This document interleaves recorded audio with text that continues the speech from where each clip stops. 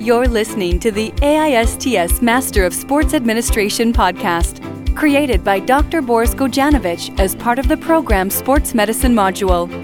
In this series, we attempt to discover, understand, and debate the important issues in the world of sports medicine.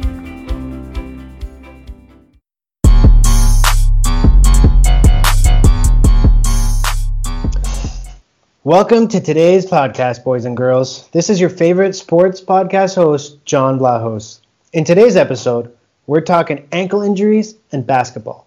We're covering topics such as ankle injury prevalence within the sport of basketball, famous ankle injuries in the NBA, how these injuries have affected players and their teams, and we're going to talk about how ankle injuries have shaped and changed the sport of basketball itself. Sitting here to my left is the ever-insightful basketball aficionado, Mr. Aideen Dianat. He'll be chiming in during today's podcast to provide some insight from his own illustrious career within the sport of basketball. Thank you for your warm introduction, John. I'm very excited to be here with you today. All right, well, today we'll start with some basics to make sure that you non-doctors tuning in, including Aideen here, can follow along. When it comes to the true ankle joint, there are three main bones. First, you have the tibia, which forms the inside or medial portion of the ankle, the fibula, which forms the outside or lateral portion of the ankle, and the talus, which is underneath these two bones and connects them to the rest of the foot. This true ankle joint is responsible for the up and down motion of the foot. Well, beneath the true ankle joint is the second part of the ankle, the subtalar joint, which consists of the talus on the top and the calcaneus on the bottom. This joint is what allows side-to-side motion of the foot.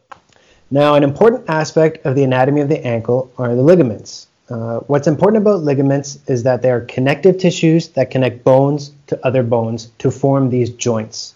Their main physiological responsibility is to help provide stability to these joints. These, along with the muscles and tendons of your lower leg, work together to handle the stress your ankle endures as you walk, run, and jump. One of the most common ankle injuries in basketball is the ankle sprain, which occurs when the strong ligaments that support the ankle stretch beyond their limits and in some cases tear. So why are ankle sprains common in basketball? Well, there's two main reasons.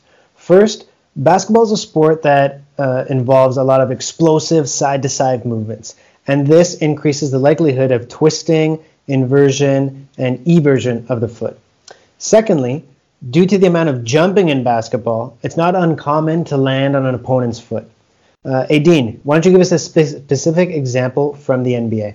For sure. So Kawhi Leonard, one of the best basketball players in the world, twisted his ankle twice in game against the Golden State Warriors in the NBA playoffs. First, he accidentally stepped on the foot of a teammate while he was going back on defense. And then when they got him out, the team doctors quickly examined him and let him go and get back into the game. A few minutes later, he landed on Zaza Pachulia's foot on the exact same foot and twisted his ankle again. So returning to activity before the injured ligaments of the ankle have fully healed may cause them to heal in a stretched position, resulting in less stability of the ankle joint.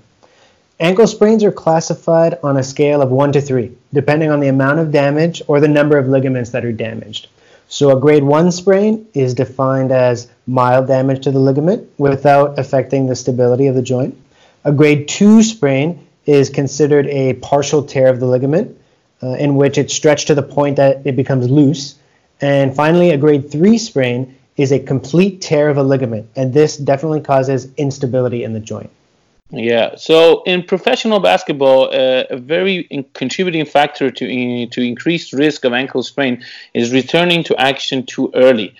Players are under a lot of pressure to perform, and it's not uncommon for them to return before they are ready or to play injured. I'll give you a very recent example, which was Kevin Durant getting back on court earlier than expected a few days ago at the NBA Finals, although it was not an ankle sprain, it was an Achilles. So, Aideen, how has the prevalence of ankle injuries in the NBA changed the game itself? Well, last season in the NBA, a rule change was introduced to address reckless closeout. Reckless closeout are when a defender advances toward a shooter trying to disrupt his shot. A result of the rule change, referees can now judge if a defender foot placement was reckless. If they think that's the case, they can punish the defender more severely with a flagrant foul.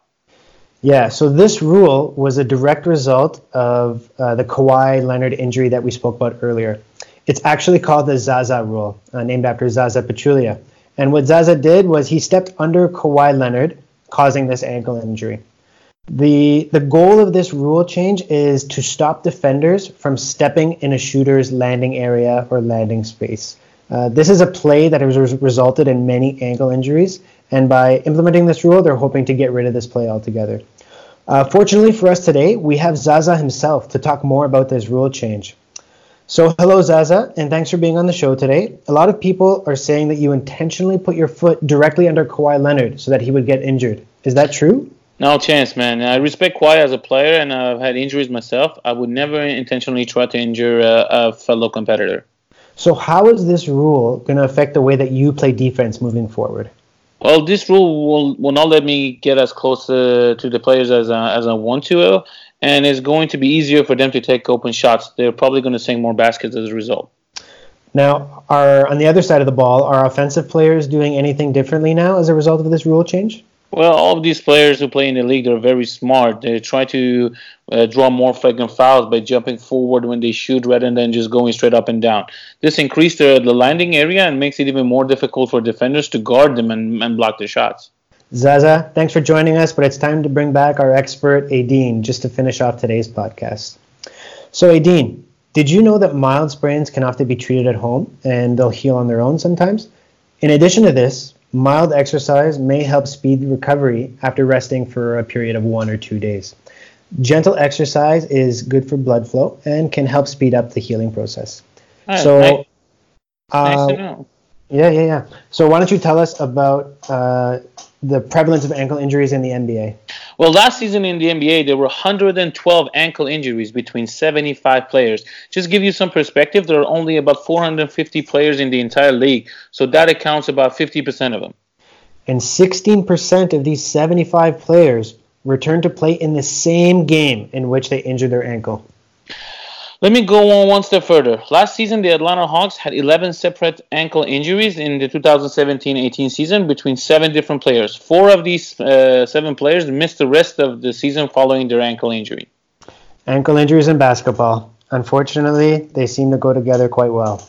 Yeah. Well, folks, unfortunately, we're out of time, and we'll try and do better next time. My name's John Vlahos. And I'm Aideen Dianat. Same time tomorrow, knuckleheads. Thanks for listening. If you've got questions or comments, share them directly on this track on the AISTS MSA SoundCloud page, or visit us at www.aists.org.